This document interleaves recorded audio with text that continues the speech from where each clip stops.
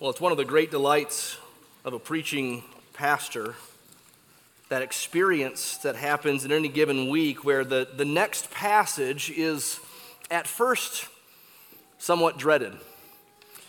And then after some study and reflection and prayer, it becomes sheer delight.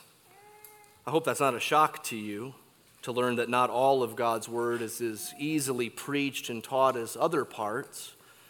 The Apostle Peter said that some of Paul's writings were difficult. Our passage this morning isn't difficult in the same way that Paul can be difficult, but 2 Samuel 8 is difficult in its own way. At least that was my first impression upon reading it and starting to prepare it for this week, especially coming off the last few weeks in 2 Samuel 6 and 7. Delightful chapters in God's Word. 2 Samuel 6, you might remember, the Ark of the Covenant is brought into Jerusalem. David dances before it with all his might, and all Israel joins in the throng of praise. And then in 2 Samuel 7, we saw God's eternal praises to David to bless the world through his seed, which we saw really has to do with Jesus and his coming as the son of Abraham and son of David. We saw David's rich response to those grand promises last week. David praises God and asks God simply to do what God has already promised. These are fun passages to preach. 2 Samuel 8 is different. A shift takes place from chapter 7 to chapter 8 in the tone and the aim, the content. Chapter 8 is simply a summary of David's final wars. There's no prayer, there's no praise. In fact, there's no dialogue. No one speaks in the story. Instead, thousands, tens of thousands are killed. Others are subjugated. Horses are maimed. Gold and bronze, they're plundered. You take all of that and realize that today is a baptism Sunday. So some people here are going to hear a message on 2 Samuel 8 and then get baptized. At least we hope they still will. What do David's wars have to do with baptism? What do David's wars have to do with anything? Well, remember I said that one of the great delights for a preacher of God's word who goes through books of the Bible is the transformation that can take place from dread to delight about a passage like this. And that's taken place again in this last week of my study of this chapter. Now, that doesn't mean that a good sermon is to follow here. It just means I'm excited about it. So don't get your hopes too high here. Hopefully I haven't scared you off. Instead, intrigued you about 2 Samuel 8. Let's see it together. Let's read it now. After David defeated the Philistines and subdued them, and David took Metheg Ammah out of the hand of the Philistines, and he defeated Moab, and he measured them with a line, making them lie down on the ground. 2 lines he measured to be put to death, and 1 full line to be spared. And the Moabites became servants to David and brought tribute.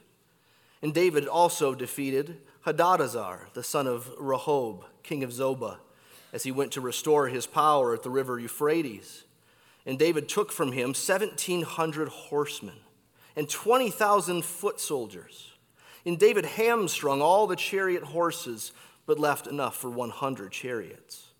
And when the Syrians of Damascus came to help Hadadezer, king of Zobah, David struck down 22,000 men of the Syrians.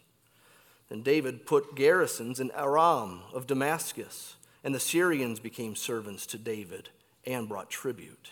And the Lord gave victory to David wherever he went. And David took the shields of gold that were carried by the servants of Hadadezer and brought them to Jerusalem. And from Betah and from Berothai, cities of Hadadezer, King David took very much bronze. When Toi, king of Hamath, heard that David had defeated the whole army of Hadadezer, Toi sent his son Joram to King David to ask about his health and to bless him because he had fought against Hadadezer and defeated him. For Hadadezer had often been at war with Toi. And Joram brought with him articles of silver, of gold, and of bronze. These also King David dedicated to the Lord, together with the silver and gold that he dedicated from all the nations he subdued, from Edom, Moab, the Ammonites, the Philistines, Amalek, and from the spoil of Hadadezer, the son of Rehob, king of Zobah. And David made a name for himself when he returned from striking down 18,000 Edomites in the valley of Salt. And he put garrisons in Edom. Throughout all of Edom he put garrisons, and all the Edomites became David's servants. And the Lord gave victory to David wherever he went. So David reigned over all Israel, and David administered justice and equity to all his people. Joab, the son of Zeruiah, was over the army, and Jehoshaphat, the son of Ahilud, was recorder. And Zadok, the son of Ahitub, and Ahimelech, the son of Abiathar, were priests. And Sariah was secretary, and Benaniah, the son of Jehoiada, was over the Cherethites and the Pelethites, and David's sons were priests. Well, there's a repeated line in that chapter that shows us what the main point of the chapter is and also helps us with the structure of the chapter. Did you hear it? It's in the end of verse 6. You see there? And the Lord gave victory to David wherever he went. Repeated again at the end of verse 14. And the Lord gave victory to David wherever he went. These verses are summarizing the verses that come before, the story that's told before. And so as we look at on our page here, we can kind of note then, if these provide some structure to the overall chapter, we're talking about 3 sections to this chapter. Verses 1 through 6, then 7 through 14, and then a third in 15 to 18. And each of these sections has a kind of movement or progression implied in it. The first moves from conflict to conquering. Conflict to conquering in the first 6 verses. Here Israel is in conflict with its surrounding nations once again, as it's been so many times before and hundreds of years before. But now, here, under King David, they conquer. It's not just conflict. They conquer and conquer completely. 7 times we're told that David struck down the enemy. The ESV doesn't translate them all the same way, even though it's the same Hebrew word. You see defeated in verse 1, defeated in verse 2, defeated in verse 3. That's the same Hebrew word as struck down in verse 9, struck down in verse 13. The casualties were massive. And those not killed were subdued. And each war takes Israel in a different direction on the compass. In verse 1, David and his army moved to the west against the Philistines. In verse 2, David heads east, defeating the Moabites. In verse 3, and then in verse 5, they look north to Syria and the river Euphrates, and they conquer there. And then verse 13, when we read of the destruction of the Edomites, that's going far south. Some have estimated that David increased his territory by 4 at this point in his military success. This may look to you like any old Middle Eastern power grab. You know, history's had many of these, especially in the Middle East, you might be thinking. What's different about this one? A bunch of countries that can't get along, and one country that for a season had unusual success and dominance. But we can't think like that as Christians, because this is what God promised to Abraham 1,000 years before David. In Genesis 15, God said to Abraham, I am the Lord who brought you out from Ur of the Chaldeans to give you this land to possess.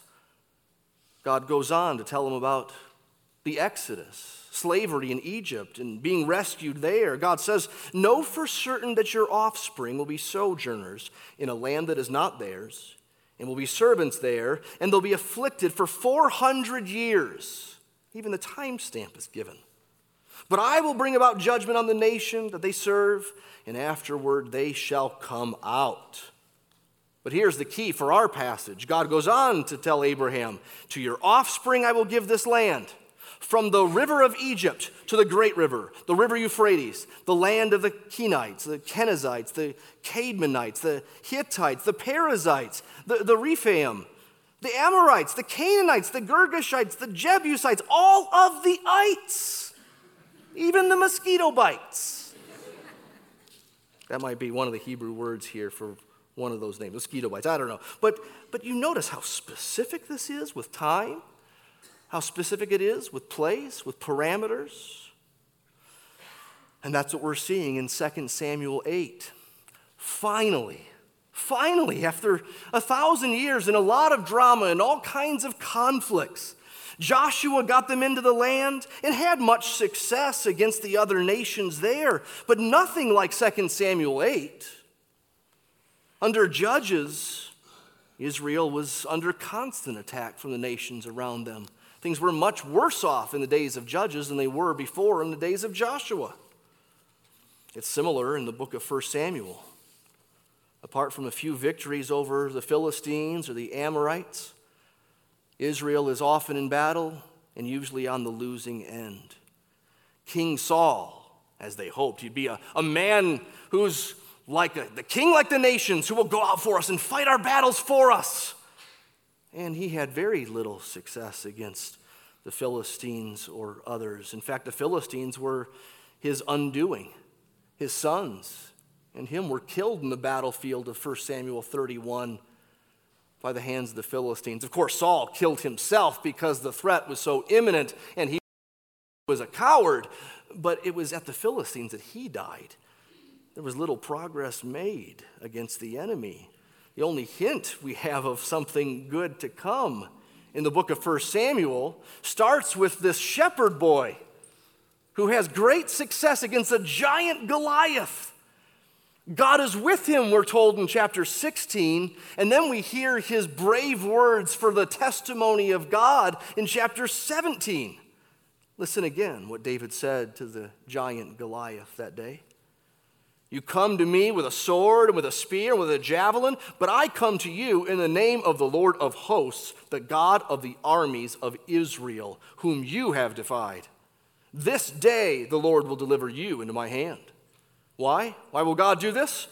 That all the earth may know that there's a God in Israel, and that this assembly, these coward-like soldiers behind me, that they may know that the Lord saves, not with sword and spear, for the battle is the Lord's, and he will give you into our hand. It's not just David who's the bright spot, though. Yes, he's killed his tens of thousands, we're told even early on in 1 Samuel. But back at the beginning of the book, when Hannah prayed, when she wrote a song of praise to God, she prophesied.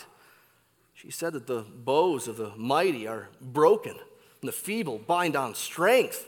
And the Lord kills and brings to life, and he brings down to Sheol and raises up. The Lord makes poor and makes rich. He brings low and he exalts. He will guard the feet of his faithful ones, but the wicked shall be cut off in darkness. Hannah somehow knew that God was rumbling against his enemies and getting ready to pounce. The adversaries of the Lord, she said, shall be broken to pieces. Against them he will thunder in heaven. The Lord will judge the ends of the earth, the four corners. He will give strength to his king and exalt the horn of his anointed. Now, those are promises long ago in the story of 1 and 2 Samuel, but that's what we're seeing play out more and more as the story goes along, and it's what we're seeing here in chapter 8. And it is the Lord's doing, make no mistake. The Lord gave victory to David wherever he went. That's what God had promised to Abraham. It's what he'd put in the heart of Hannah. It's what God had put in the mind of David. And it's what God had just recently, in our reading of the story, what he said to David back in chapter 7. Do you remember this? Now, you should know this, that chronologically, it probably moves from the end of chapter 5 to chapter 8. David was fighting the Philistines at the end of 5. He's fighting them again at the beginning of chapter 8. It's likely that chapter 6 and chapter 7 actually happened after chapter 8. You say, well, that's a mistake. Who made the mistake? No, it's on purpose. They wrote history in a way that preached and taught, and it was clever. It was more clever than our storytelling today. And so they often would link things thematically, not just string things chronologically. And you can understand, can't you, if you were here last week and the week before, about those promises that God gave David, why it was important for us to hear about those before we see it play out in fulfillment here in chapter 8. So let's remind ourselves what we saw 2 weeks ago from chapter 7, where God said to David, I've been with you wherever you went, and have cut off all your enemies from before you, and I will make for you a great name like the name of the great ones of the earth. And I will appoint a place for my people Israel, and will plant them so that they may dwell in their own place, and be disturbed no more. And violent men shall afflict them no more, and I will give you rest from all your enemies. That's what we see in chapter 8. It's God's plan, even if it makes us a bit squeamish. This conquest stuff, especially in the Old Testament, it makes people nervous. You're a human being if it does. You have to wrestle with it. But you have to wrestle with it by first acknowledging the fact that it is God behind it. God planned it. God promised it. God was bringing it to pass. At least that's what the Bible says, as we've been seeing. You see, God was using Israel as an imperfect instrument. They were imperfect, far, far from perfect. God was using an imperfect instrument of his judgment, though, upon even more wicked nations. This is what Moses told the people back in Deuteronomy 9. He told them that it wasn't their righteousness that was leading God to drive out nations in front of them, but the unrighteousness of the nations around them. God said through Moses, "Know therefore today that he who goes before you as a consuming fire is the Lord your God, and he will destroy them and subdue them before you." Verse 4, "Do not say in your heart, after the Lord your God has thrust them out before you, it's because of my righteousness that the Lord has brought me in to possess this land. No, it's not because of your righteousness, but because of the wickedness of these nations that the Lord your God is driving them out before you. And that he may confirm the word that the Lord spoke to your fathers, Abraham, Isaac, and Jacob." So God was doing two things at the same time. He was driving out the nations in judgment of those wicked nations. And he was also giving his people a place for his presence, a place for his peace. God's patience with sinners is much more remarkable than his judgment of sinners. We're told in Romans that God's patience should actually lead us to repentance. It shouldn't get us to presume upon his patience and then judge him for judging. It should drive us to repentance. God's promises to sinful Israel, not to mention his use of a sinful king, they're much more amazing than God's judgment upon nations like Philistia and Syria and Zobah and Edom. We should also realize that David wasn't barreling through innocent, otherwise peaceable countries like Hitler did through Europe. These were fight or be fought kind of days. I mean, Israel and its surrounding countries were always at war, one with another, one getting a little bit more territory, then a little bit less. It's not as if they had just been peaceable and everyone stayed in their own corner, that everything would have been fine, but no one stayed in their corner. They were hell-bent on each other's destruction. And as we wrestle through conquest in the Old Testament, we should also reckon with the fact that here in 2 Samuel 8, not all were killed. Not all were. I know that's not very comforting. Not all. I mean, you'd hate to say of Japan, well, not all were killed. No, that would be horribly distasteful. But there is something about that. Here, God is, through David, sparing some and receiving them. Now, I know in Joshua's day, there were times when God said, spare none of the Canaanites. God told Saul once to take out all the Amalekites, sparing none. But apparently here in 2 Samuel 8, David was not under such thorough requirements, and that was grace. Yes, 2/3 of the Moabites were killed. But 1/3 became servants of David and even brought him tribute. Their citizenship changed. Why did God allow David? Why did David kill 2/3 and spare 1/3? Why not spare all? Why not spare 2/3 and kill 1/3? Well, we're not told. We're not told, but it seems as though the tone is an affirming tone. God seems to be okay with what David did. Behold the goodness and severity of David. Behold the goodness and severity of God. 22,000 Syrians died, but some Syrians became servants to David and brought him tribute.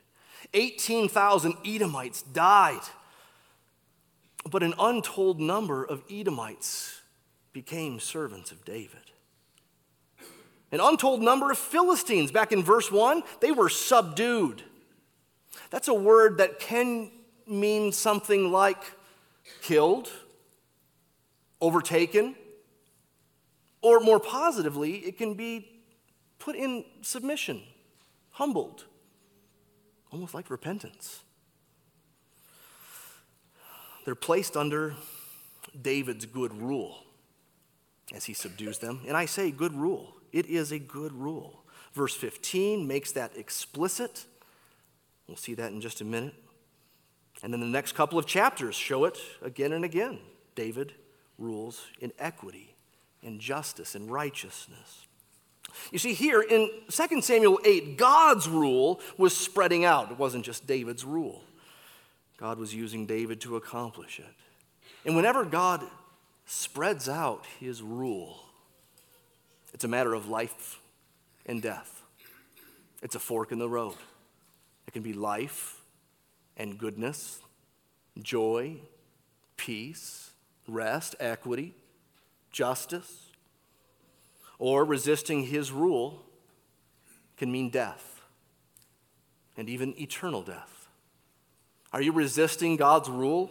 Are you opposed to his ways? Will you bow before him? Will you give him tribute and recognize who he is, even though you've been wrong up until now? Will you really keep fighting him to your death forever?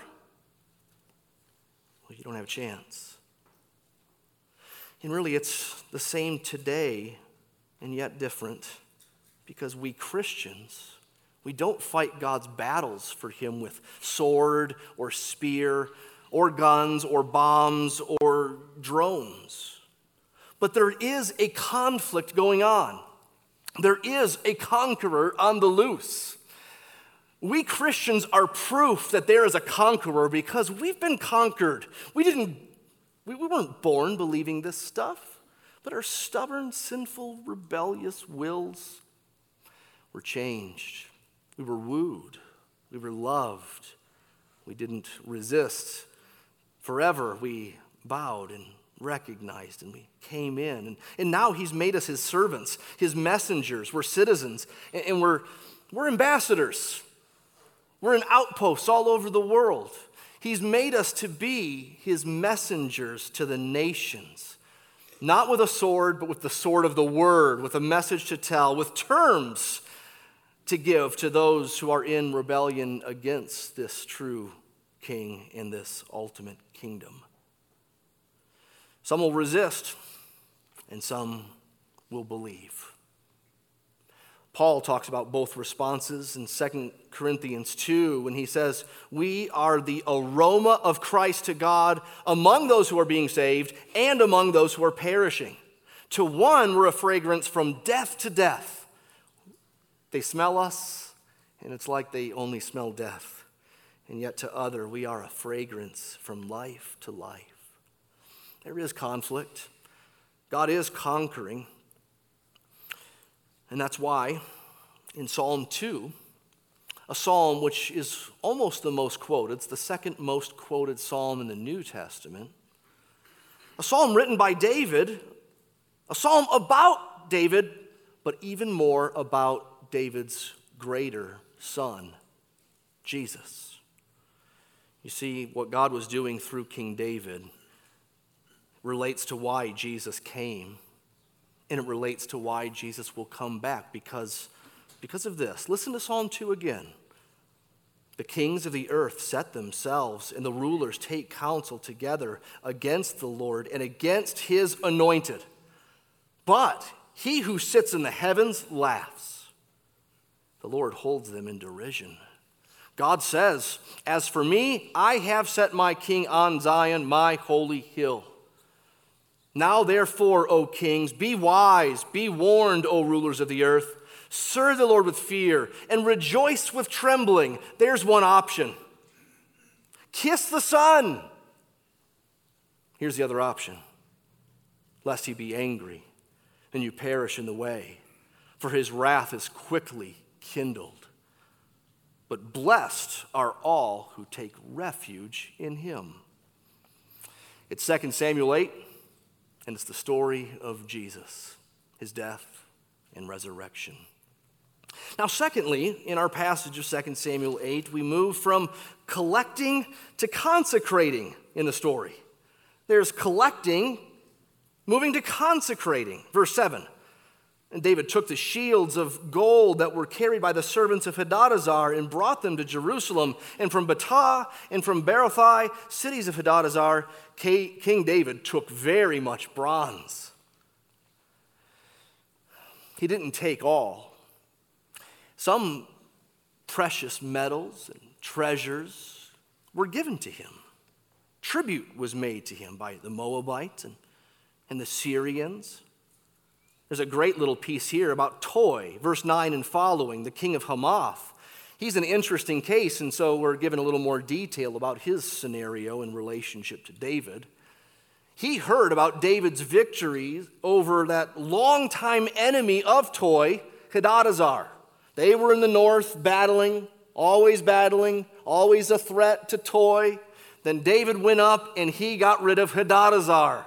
He plundered that land. And Toi, of course, was glad to hear that longtime enemy was gone. And so he sent thanks and in honor to David. He sent gifts to David. He sent his son, verse 10, to ask about his health and to bless him. It's not like asking about his health is David had a flu at the time or pneumonia, or he wanted to make sure he was not injured in any recent battles. No. It's a way of expressing concern and care and wishing David well. And really, this is a way in which he's recognizing the king as the king. He's paying honor to him. He's giving tribute to him. He's acknowledging David with these articles of silver, of gold, and of bronze. Can you feel that it's all building up? And then we're told what David did with all of this stuff. Verse 11, King David dedicated it to the Lord, together with the silver and gold that he dedicated from all the nations he subdued. He didn't just collect, he consecrated it. He gave it to the Lord because it was already his. The Lord owns the cattle on 1,000 hills. It's all his. And David was simply acknowledging that. Not collecting for himself, because the battles were not for himself. It was for God's people, for God himself. These materials, we're told later on, were used to build the temple in Solomon's day. That glorious temple filled with gold and brass and silver. Even in Solomon's day, even with the temple built, the nations would come in. They would enter into Jerusalem and they would give their gifts to King Solomon. They would honor him. They'd bow before him. They'd recognize him as a king of kings, like the Queen of Sheba famously did. She came bringing gold and frankincense and myrrh. The nations were coming in, and the wealth of the nations was coming in because it's all God's. It's all his. So that's what David wrote about in a psalm that he wrote about 2 Samuel 8. Did you know that? There's a psalm about 2 Samuel 8. It's Psalm 60. You can read the whole thing on your own maybe later today, but let me just read a few verses where David puts on the lips of God God's ownership of the nations and helps us make sense of what we're reading in 2 Samuel 8. God has spoken in his holiness, Psalm 60 says. With exaltation I will divide up Shechem and portion out the valley of Succoth. Gilead is mine, Manasseh is mine, Ephraim is my helmet, Judah is my scepter, Moab is my washbasin. Upon Edom I cast my shoe, over Philistia I shout in triumph. The nations are his, and all that's in the nations is his. Isaiah, a few hundred years after David, he was putting these themes together. The themes of kings and nations and wealth coming to God. In Isaiah 60, he said, nations shall come to your light, and kings to the brightness of your rising. Lift up your eyes all around and see. They shall all gather together. They come to you, and then you will see and be radiant. Your heart shall thrill and exult, because the abundance of the sea shall be turned to you. The wealth of the nations shall come to you. You know why that's really significant? Because it's also how the Bible ends. Revelation talks about this. John, the revelator, must have been thinking on Isaiah 60 when he wrote of the new heaven and new earth that will come one day. By its light will the nations walk, and the kings of the earth will bring their glory into it. Its gates will never be shut. They will bring into it the glory and honor of the nations. Isn't there just a hint of this when the Magi show up in Matthew 2? These kings from afar, wise men, kings, coming with their treasures, falling down and worshiping him, offering him gifts, gold, frankincense, and myrrh. You see, we're getting a microcosm of the same repeated story all through the Bible. But thirdly, back in 2 Samuel 8, we move from chaos to calm. From chaos to calm. Here's the calm, verse 15. David reigned over all Israel, and David administered justice and equity to all his people. Then verses 16 to 18 tell us about David's cabinet, his appointed men, a general, a secretary, a historian, priests, administrators. The point is that this is now not a ragtag thing, but looking more towards being a well-oiled machine. This is not 12 clans loosely held together by a crazy King Saul, but a legit nation, the largest at the time, multi-layered in its administration and leadership. And there's peace all around. David administered justice and equity to all his people. And if you hear justice and equity in strict and harsh terms, like David was a judge that always gave the maximum sentence, you're missing it. No, justice and righteousness. Finally, not neglected justice like in the days of judges, or perverted justice in the days of Eli and his sons. Not arbitrary justice as in the days of Saul, which was really self-serving justice for whatever worked for him. Finally, now, justice, peace, shalom, the way it's supposed to be. This is like a blown-up Garden of Eden. Yeah, they're still sinners. But don't you see, God is restoring his peace among a people in a place with his promises, with his presence, with his peace. It's what the Bible calls rest. Rest. I mean, just do a Bible search on that and see how much God was talking about, promising about a day coming where there finally would be rest. Not rest like you don't have to work on Monday, but rest like it's all the way it's supposed to be. So this is it? This is the end of the promises? This is the end of the book? Well, of course it isn't. It isn't just by looking at the pages on the left and the pages on the right. This is not the completion of God's plan. It looks like it could be for a moment, but this is only a microcosm of peace. It doesn't last very long. The enemies get revived, the king dies, the next king's okay, but then not so good. And it goes downhill from there. You see, we have to move on from this part in our Bibles to see the true king, the final kingdom, the ultimate covenant. Not just a corner of the world like it is here, but a whole new creation.